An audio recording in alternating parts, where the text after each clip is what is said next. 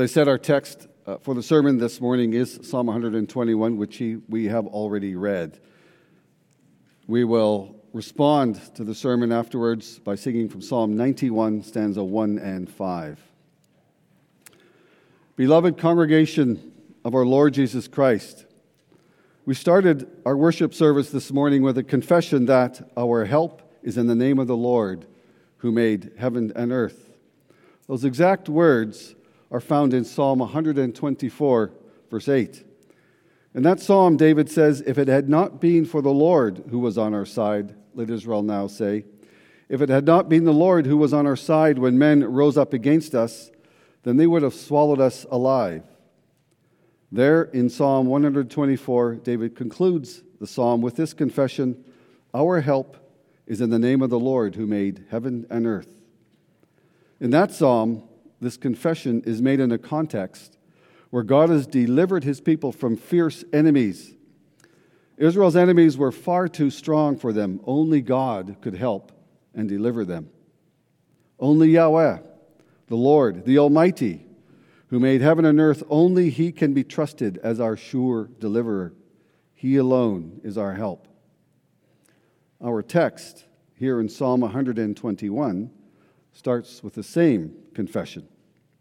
This time we do not read about fierce enemies. It is still the same confession. Our help comes from the Lord who made heaven and earth. But this time, the confession is made in a context where the psalm speaks about the normal course of our daily life. This confession, our help is from the Lord who made heaven and earth, is now applied to every aspect of our daily life. It is a confession that embraces and captures our whole life, a life under the protection of our Almighty God. The Lord our God is with us to protect and deliver us. It is the application of God's covenant promise that I will be your God. It is a promise sealed by the blood of Christ. Through faith in our Lord Jesus Christ, Yahweh, who made heaven and earth, has become our God. This promise applies to all of life. The Lord will not allow your foot to stumble. The Lord is constantly guarding and protecting you day and night. He preserves your going out and your coming in. This means full time from beginning to end. Your going out and coming in is an expression in the Hebrew language which includes all your endeavors from start to finish. In all your doings, wherever you go, the Lord will be with you to help and to guard and to preserve you. So then, we are not only dependent on the Lord when we are attacked by vicious enemies or when we are in great trouble. Every moment of our life, in all circumstances, we are totally dependent on the Lord. As we cling to his promises, we may live assured of his nearness and protection and rest in the all-sufficient care of our Almighty God. So this morning, we here proclaim this gospel to us with the theme, "Our help is from the Lord." And we will note three things: that the Lord is our only help, that his help is unfailing, and that his help is all-inclusive. So we begin by considering that the Lord is our only help.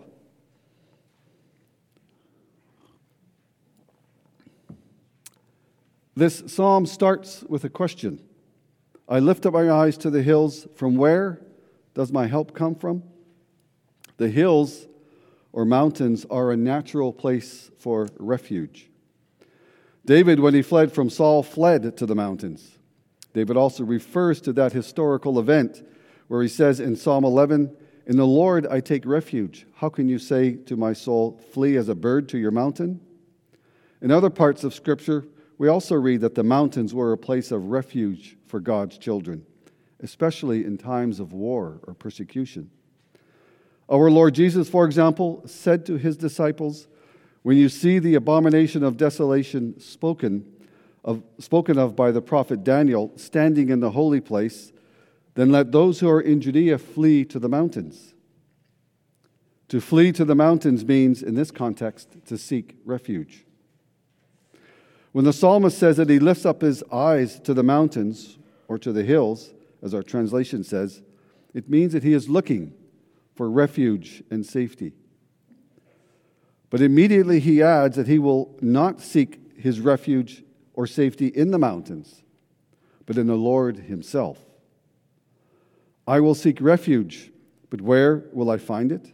My help comes from the Lord, who made heaven and earth. He is actually saying, I will not trust in any refuge, but the Lord alone is my refuge. He who made heaven and earth, he alone is my help. The Lord, in our translation Lord with 4 capital letters, is a translation of the Hebrew word Yahweh. It is worthwhile to note that this name, Lord or Yahweh, is the only name in this psalm by which God is called. The whole psalm uses only this one name for God, Yahweh. The Lord himself has revealed the meaning of this name. By the name Yahweh, we know him as our faithful covenant God who keeps his covenant throughout all generations. It is his memorial name, the God of Abraham, Isaac, and Jacob, who remembers and upholds his covenant in unchanging and steadfast faithfulness, as we learn from Exodus chapter 3. This name, Yahweh, is now used throughout this psalm. In this way, we are reminded that the one who made heaven and earth, that is, the Almighty creator of heaven and earth, is our faithful covenant God. All the promises of this psalm flow from that covenant which Yahweh has made with Abraham and his children. Dear congregation, in and through our Lord Jesus Christ, this covenant is also made with us and our children. The New Testament clearly states that everyone who believes in Jesus Christ is the seed of Abraham, and that through faith in Christ we become heirs of the same covenant promises, which God swore to Abraham in Galatians chapter 3. In Christ and through Christ, he is our God, and we are heirs of all his promises. Yahweh, the almighty and faithful God, has made the same covenant also with us and our children. And that is the starting point of this psalm, the foundation on which the rest of the psalm builds and elaborates. When we read this psalm in the light of the rest of Scripture, it becomes clear that this trust in the Lord, that he is our help, is a trust that excludes all others. If anyone trusts in the Lord, then he trusts in the Lord alone. Or to say it the other way around, if someone does not trust in the Lord alone, then he does not trust in the Lord at all. The trust in the Lord is a trust that excludes all others. It excludes mountains. It excludes kings and princes. It excludes any trust in man. And thus we read in many parts of Scripture that we should not put our trust in man or any other creature. Put not your trust in princess, in the Son of Man, in whom there is no salvation. Blessed is he whose help is the God of Jacob, whose hope is in the Lord his God, who made heaven and earth, in Psalm 146. It is a refrain throughout all of Scripture. Do not trust in any man or creature. Trust in God alone.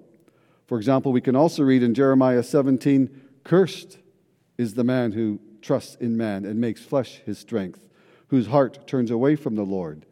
Blessed is the man who trusts in the Lord, whose trust is the Lord. It is put so strongly that anyone who trusts in man and makes his flesh his strength is cursed. Dear congregation, we also confess in Lord's Day 34 that idolatry is having or inventing something in which to put our trust instead of or in addition to the only true God who has revealed himself in his word. By our nature, our sinful flesh seeks and invents all kinds of things to put our trust in addition to the Lord. It may even happen in the church if we were to start to trust in our numbers, our prosperity, our manpower, our wisdom, or whatever. It happens when man becomes very important and God less important. When we forget that he is the almighty creator of heaven and earth, and that we are in ourselves nothing but dust. We easily imagine that we do have some strength and ability in ourselves, that we are able to deal with the situations of life in our own strength. But again and again, the Scripture calls us back to the Lord, who is our only help. And so also here in Psalm 121, the meaning is not that the Lord is one source of help in the midst of other sources, or even our best help. No, He is our only help. He, the Almighty, who made heaven and earth, He alone is our help. If He is for us, nothing can be against us. If He would withdraw His help, no creature would be able to help us. Everything depends on Him alone. And yes, apart from the Lord, all of our trust would be idolatry. So, dear brothers, in order to confirm us in this undivided trust in the Lord, this psalm now also continues by proclaiming to us how the Lord will remain with us and preserve us unfailingly. And so we see in our second point that His help is unfailing.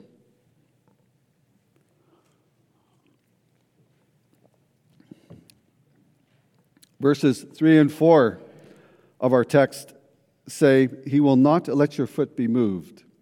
He who keeps you will not slumber. Behold, He who keeps Israel will neither slumber nor sleep. Our translation says, He will not let your foot be moved.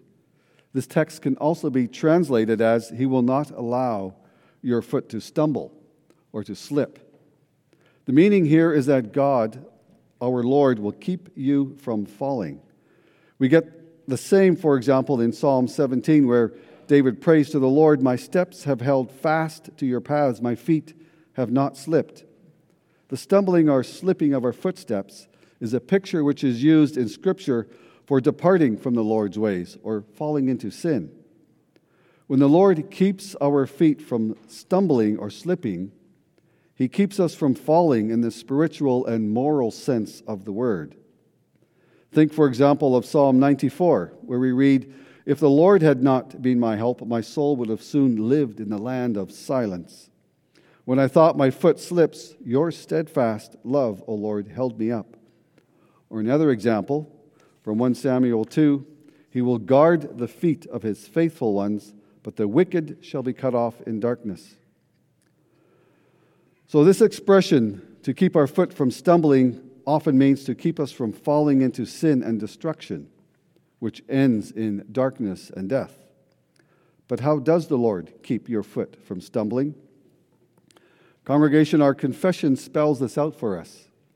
Consider the Canons of Dort, chapter 5, the perseverance of the saints.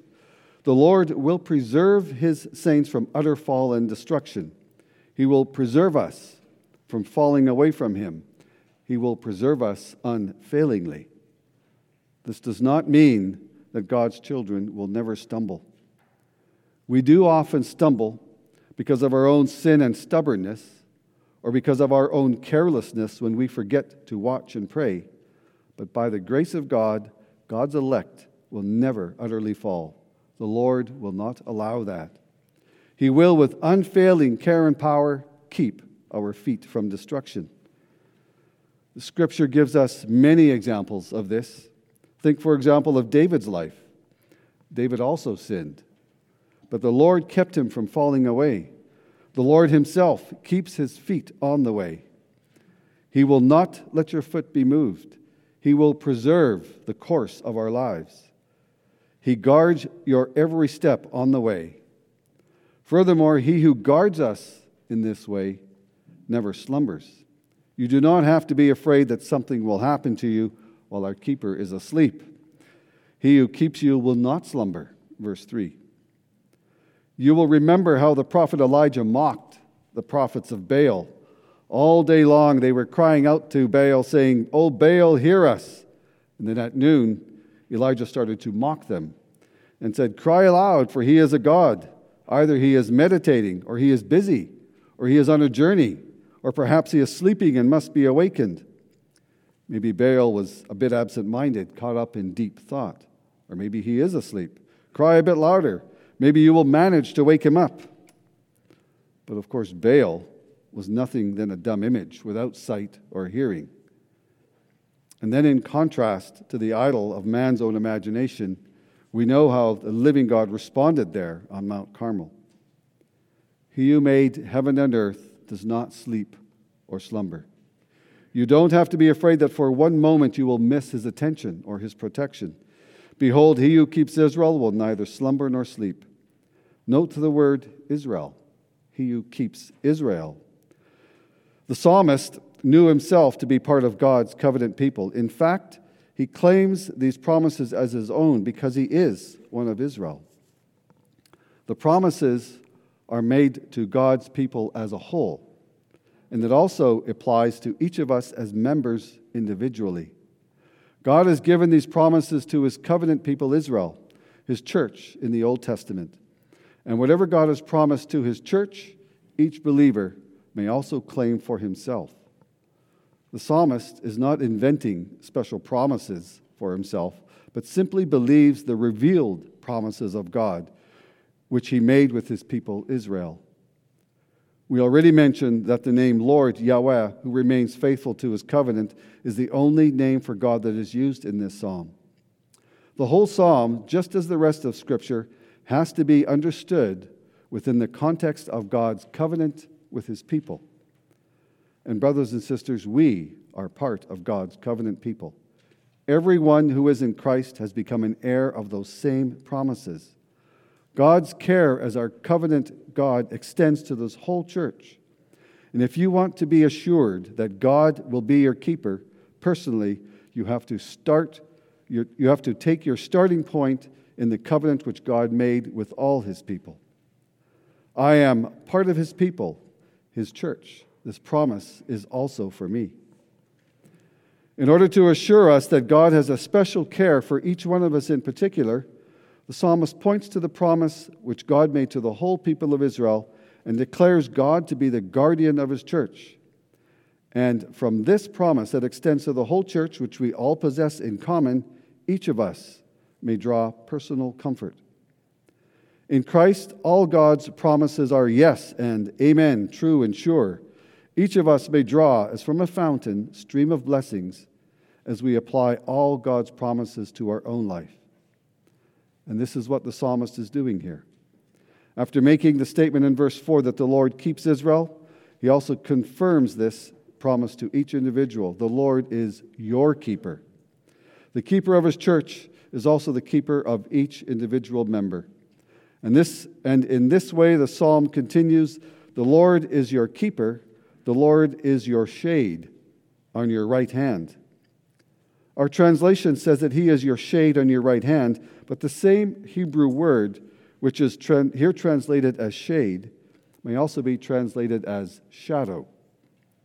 When we consider that the text does not speak of a shade over or above us, but a shade next to us at our right hand, we should rather translate the Hebrew word with shadow. He does not say here with this expression that the Lord is a shade above us or over us to protect us from the heat of the sun, but instead that he is our shadow at your right hand. What does that mean? He is speaking here of the constant closeness of the Lord. The Lord's presence follows you as closely as your own shadow. When a small child for the first time discovers his own shadow and realizes that the shadow follows him, it sometimes causes us some amusement. The child may try to run away from his own shadow or to beat his own shadow on the tricycle, but his shadow will keep up with him all the time. Or a child may stand still, watching his shadow, and then suddenly jump to the side to see if the shadow is quick enough to follow his movement. Or he may try to outsmart his shadow by unsuspected movements, but the shadow never stays behind. Some of you children may remember doing this, but you finally give up, seeing that it is impossible to get away from your own shadow. It is this closeness of your shadow which is now used as a picture to illustrate the closeness of the Lord. He remains with you all the way, all the time, unfailingly. Once we understand this picture, it provides great comfort. The Lord, our keeper, never leaves us.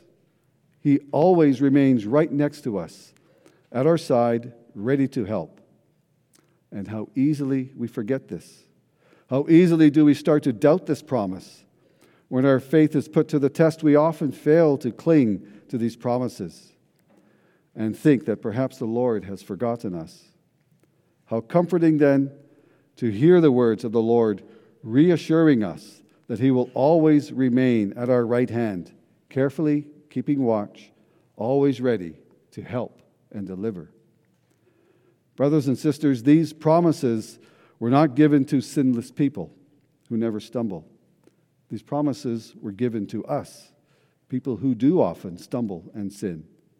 The righteous who keeps God's covenant and obey His covenants also stumble. So what then is the difference between the righteous and the ungodly? The difference is not that the righteous never sins or stumbles, but that as often as the righteous sins, he repents, and after stumbling, he turns to the Lord, trusting His promises, asking for forgiveness and restoration. And so the righteous lives by faith, believing God's revealed promises. While the ungodly departs from the Lord and rejects His word, the righteous seeks His help from the Lord. Yes, as the righteous, we live by faith, trusting the Lord, trusting His promises, living by and through these promises. The righteous confesses, "The Lord is my help." Brothers and sisters, these promises embrace our entire life and include every aspect of our lives from beginning to end. And so we note in the final place that the Lord's help is all-inclusive.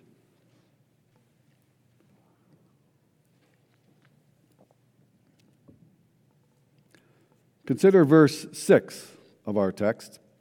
"The sun shall not strike you by day, nor the moon by night." This means that the Lord protects us day and night. It reminds us of the pillar of cloud by day and the pillar of fire by night, through which the Lord provided for His people Israel on their journey through the desert. In the daytime, it provided shade to protect His people against the burning sun. At night, the pillar of fire provided light and protection. And so in the cloud by day and the fire by night, the Lord went before them and with them for their guidance and protection day and night. His protection will shield us from evil. In verse 7 we read, "The Lord will keep you from all evil. He will keep your life." Does that mean that we will experience no evil in this life? Not at all. We can all expect many afflictions and trouble in this life of sorrow. Many are the afflictions of the righteous, but the Lord delivers him out of all of them. Psalm 34. We do indeed experience many sorrows. But in the midst of adversity and hardships and persecutions that God's children will experience in this world, the Lord preserves us all from evil, from all evil. He will only allow that which serves for our salvation, and will turn all of our adversities to our benefit. In the midst of all your troubles, He will preserve your soul. The Lord will keep your going out and your coming in from this time forth and forevermore. Verse 8. As mentioned already, the expression "you're going out and you're coming in" includes all your endeavors from start to finish. Your going out refers to the start of your journey, and your coming in refers to your return after the completion of your journey. It refers to the start and also to the completion of all your activities. When the Lord promises to preserve your going out and your coming in, He promises to preserve you on all your ways from start to finish. His protection and help is all-inclusive, day and night protection from all evil on all your ways from start to finish. And yes, even forevermore. This promise lasts not only a lifetime, not only just this life, but for all eternity. All these promises will find their everlasting fulfillment in glory, where God will be with us as our God forever. His promises are true, now and forever. Brothers and sisters, it is only the Lord Yahweh, our faithful covenant God, the Almighty, who made heaven and earth, who will keep His promises. So let us put our trust in Him, who through His Son, our Lord Jesus Christ, has become our God and Father. These promises of the covenant have been sealed by the blood of Christ. through faith in Jesus Christ, our Lord and Savior, we are heirs of these promises in this life and the next, forever. Amen.